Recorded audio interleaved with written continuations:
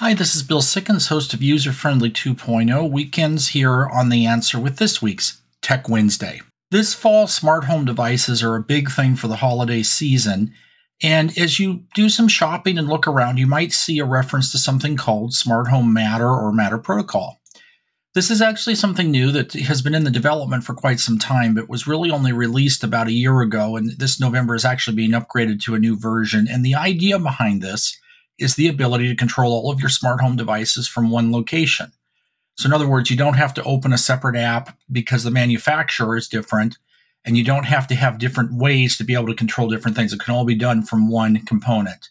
Matter compatibility aims to do this, and it is something that seems to be working so far. A lot of the big names have bought into this and are starting to create Matter compatible devices or make your existing devices backward compatible. Just something to look for. For more details, check out our show here on The Answer every weekend.